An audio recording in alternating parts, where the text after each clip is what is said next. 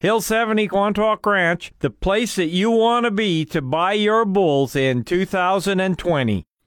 And a good afternoon. Welcome to Saskatchewan Agriculture Today. Coming up, the APAS annual meeting opens tomorrow in Regina, with delegates expected to push for a carbon tax exemption on fuel used for grain drying. The official 620 CKRM farm weather is brought to you by Raymore, Yorkton, and Watrous, New Holland, working hard to keep more jingle in your jeans. And brought to you by Shepherd Realty in Regina, specializing in farm and ranch real estate in Saskatchewan. Call Harry Shepherd at 352-1866. The 620 CKRM farm weather forecast for today: partly cloudy skies, wind west 30 gusting to 50, the high +2, the low -7. Tomorrow, increasing cloudiness, wind east 20, a high of -1 Wednesday with a low -10. Thursday, sunny skies, the high -5, the low -13. Friday, sunny with a high -2, the low -8. Saturday, sunny with a high -2, 30% chance of evening flurries Saturday, the low -15. Sunday, partly cloudy, the high -13, the low -15. Sunny on Monday, the high near -9. Normal high is -6 for this date, the normal low -17. The sun rose at 8:39 this morning. It sets at 4:57 tonight. And around the province, we have the hot spot is +5 at Maple Creek, and Stony Rapids, the cold spot, at -14. Estevan is -1, Swift Current -4, Saskatoon -4, Weyburn 0, Yorkton is -3. In Regina, with cloudy skies, it's +2 right now. That's 36 Fahrenheit. Winds are from the west at 30, gusting to 44. Humidity 64%. The barometer rising 100.7. Partly cloudy, Moose Jaw +2. Winds are from the west at 30, gusting to 39. Once again, Regina, cloudy and 2. That's +2. That's 36 Fahrenheit. Back in a moment. Agri-News is brought to you by McDougall Auctioneers Ag Division. Forget the rest. Sell with the best. Online at mcdougallauction.com. More than 100 delegates are expected to attend the APAS annual meeting, which opens tomorrow in Regina. President Todd Lewis says one key resolution will push for an exemption on the carbon tax on fuel used for grain drying this fall. Well, we have, over 100 delegates from across the province from our participating RMs and then other assorted guests. So, we usually expect a crowd, 200, a little bit over 200. So it's usually well attended, and certainly this year there's no lack of issues to talk about. What will be some of those key issues? Well, we're going to have presentations. Minister Merritt's going to be there, for instance. We've also got Keith Curry there from the Canadian Federation of Agriculture, the Vice President of the Canadian Federation. He's also the President of the Ontario Federation of Agriculture as well. So he'll bring a perspective from Eastern Canada and nationally what CFA is doing. We have Sean Jakes from Crop Insurance is going to address the delegation, the delegates as well. And Patty Miller is going to be there from the Canadian Grain Commission, and she's going to give a presentation as well. We're going to be talking about the Grain Commission moving forward is going to be is under a modernization review right now, so we look forward to her presentation as well. So then, of course, with all of our resolution process, I believe we have over close to 50 resolutions altogether, and that's wide-ranging topics from carbon tax to water management, you name it, just about anything on the agenda for farmers and ranchers in the province will be discussed at this meeting. What on the carbon tax are going to be the key discussion areas?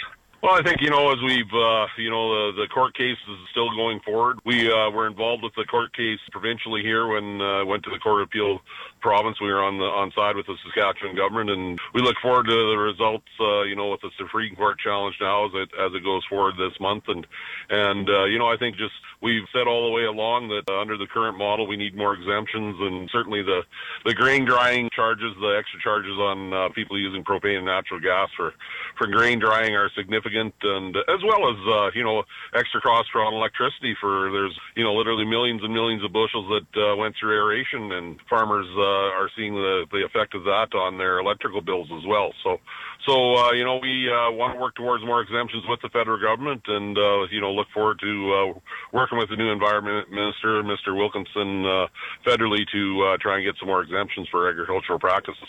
Outline just how serious some of those charges are for grain drying.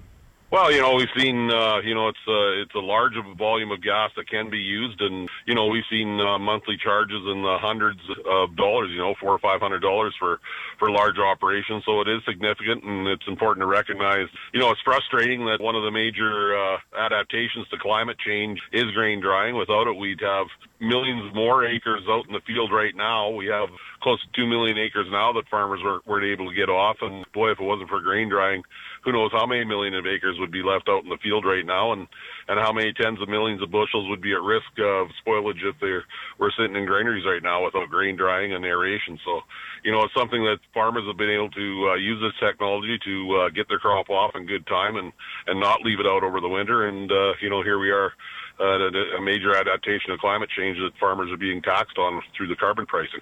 What are some of the other key resolutions to be discussed? I think water management is definitely on the agenda. The province has given signals that they want to move forward on that. So I think formations of C&Ds are going to be important, and conservation and development authorities. And so I think that's top of mind for a lot of producers. Certainly the seed royalty program that was put through, and our survey results that we took over the summer and early fall have been released, and I think there's some good solid statistical information there, how farmers feel about what was presented originally, and I think we want to see, as producers, more work to be done on the seed royalty issue. If we're going to go forward with the status quo, or if there are going to be changes, farmers want to be more heavily involved than they were in the formation of the last two different policies that were put forward. So I think those are good examples of things that APAS has worked hard on and will continue to work hard on. There's rail transportation never goes away. We've currently got a grain backlog that we're watching closely and want to see it certainly not drag on throughout the shipping season. And so I think those are just some examples of the work that our delegates have done and will continue to do in the upcoming year. The APAS annual meeting runs tomorrow through Friday in Regina. Hello, folks. Bill Creech here with Hill 70 Quantock Ranch Barn Burning Bull Sale. We're at Lloydminster, Alberta, and this is our 50th annual bull sale. It's February 1, 2020, right at the ranch. We'll sell 400 bulls, red and black Angus, horned and polled Herefords, Charolais, red and black Sim-Angus bulls, and Gelbvieh Balancers. 75% of these bulls are 2-year-olds. They're held over, they're not leftovers, plus bred and open commercial females. We'll see you at our 50th annual bull sale. Remember to call us 800-665-SALE. This portion of Saskatchewan Agriculture Today is brought to you by Degelman Industries. Look to Degelman for the most reliable, dependable, engineered tough equipment on the market. And the RE/MAX Crown Realty Ag Team of Marcel DeCorby and Graham Toth. Online at landforsalesask.ca. A Middle Eastern country is playing an important role in getting Canadian-grown canola into China. The United Arab Emirates is taking Canadian crop, processing it, and selling it to countries that won't make a direct buy from Canada. Murad El-Khatib is the president and CEO of AGT Food and Ingredients of Regina. He spoke at a grain conference in Saskatoon last week. I mean, the Emirates is a small country on its own. But it's importing and it's supplying to Saudi Arabia, it's supplying to Iran, it's supplying canola oil to China. So these are relationships that I think if we don't capitalize on them, and those countries are relatively friendly to Canada. So, UAE and Canada relations have been quite positive. And, canola from Canada is going to the Emirates, and then the oil is going to China. El-Khatib says trade tension with China over canola has not been an issue with other Canadian crops like wheat, flax, and peas. We were worried about both quantitative restrictions and also non-tariff trade barriers, the administrative side, customs clearance, all those things. So we watch that very carefully. We haven't seen any. In fact, the pea exports to China are pacing towards 2 million tons again, which is consistent with last year, which was a big jump up from the years prior. So when India closed down, China kind of stepped up. And it's being driven largely by vermicelli noodle consumption, as well as confectionery items that are made from yellow peas. And as for canola? On the canola side, it's running about 2/3 of normal. So, clean canola that's less than 1% foreign materials continuing to go in by certain exporters. So certain exporters do have a ban, or they are not allowed to export. The Chinese suspended the canola export licenses for Viterra and Richardson earlier this year. El-Khatib also notes that these third-party deals are not boosting prices received by Canadian canola producers. El-Khatib is more optimistic following the recent resumption of pork and beef sales to China after a nearly 5-month sales suspension. He also says Dominic Barton, Canada's recently appointed ambassador to China, is a positive move to restore access. And Al-Khatib just returned from a trip to India. He says the tariff of 50% on peas, 44% on chickpeas, and 33% on lentils may be affected by a smaller crop in India. The likely scenario is as crops and the patterns reduce in local production, the government will reduce the tariff. But you're a government, you put it in place. It's not easy to put it in place and take it away. Put it in place, reduce it, continue to collect billions of dollars, right? That's what they're doing today.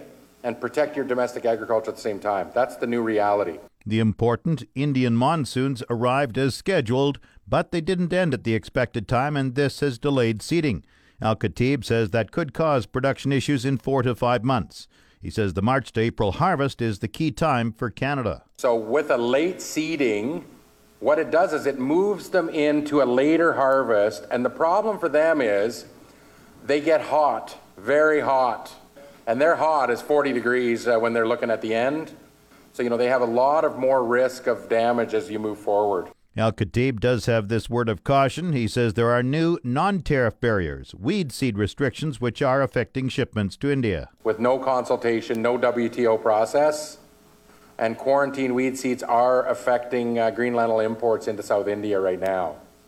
And so we have some weed seeds here that are very, very difficult to clean. Al-Khatib spoke at a grain conference last week in Saskatoon. Market Update is brought to you by Scott Bjornson of Hall's Wealth. For more information or to book a free consultation, call 1-800-284-9999.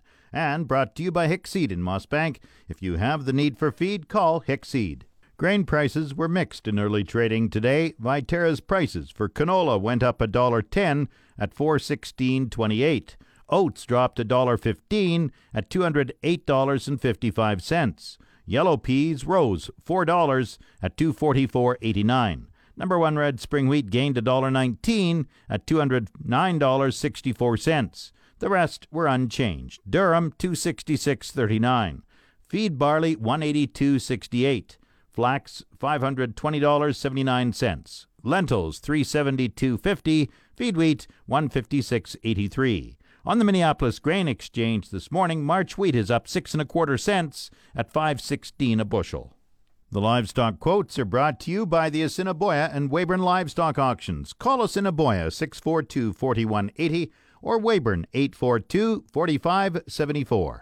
This is the market report for the Weyburn Livestock Exchange for the week of December 3rd. It was Weyburn's turn for a regular sale last week. D1 and D2 cows sold from 70 cents to 79 cents. D3 cows sold from 60 cents to 70 cents. Counter cows sold from 50 cents to 60 cents. Heiferette sold from $1.20 to $1.40, and good butcher bulls sold from $1.01 to $1.15. We had our last pre-sorted calf sale of the year on Monday. It turned out to be a pretty big run with close to 2,500 head. 450 to 500 pound steers averaged $2.22 and sold up to $2.51. 500 to 550 pound steers averaged $2.18 and sold up to $2.37. 550 to 600 pound steers averaged $2.10 and sold up to $2.26. 600 to 650 pound steers averaged $2 and sold up to $2.14. 650 to 700 pound steers averaged $1.96 and sold up to $2.06. 700 to 800 pound steers averaged $1.90 and sold up to $2. 800 to 900 pound steers averaged $1.75 and sold up to $1.94. Heifers were about 30 cents back from the steers. Some of the highlights from the sale were a group of 500-pound tan steers at $2.37 a pound, a group of 550-pound tan steers at $2.26 a pound, a group of 600-pound tan steers at $2.09 a pound, a group of 650-pound exotic steers at $2.06 a pound, a group of 700-pound tan steers at $1.99.5 a pound, a load of 780-pound exotic steers at $1.94 a pound, and a group of 880-pound exotic steers at $1.84 a pound. This has been Stephanie Degg reporting from the Weyburn Livestock Exchange, the market that gets the cattle and the prices too. Now the latest Saskatchewan pork prices. Ham sold 8,000 hogs Monday, selling a range of 103 to 146 per ckg. Today's sales are expected to be around 6,900 head, selling in a range of 106 to 143 per ckg. Ham's cash hog price today is mixed and forward contract prices opened higher this morning. Monday, the Canadian dollar is down 4 basis points with the daily exchange rate at 1.3297. The Canadian dollar is currently trading at 75.20 cents US.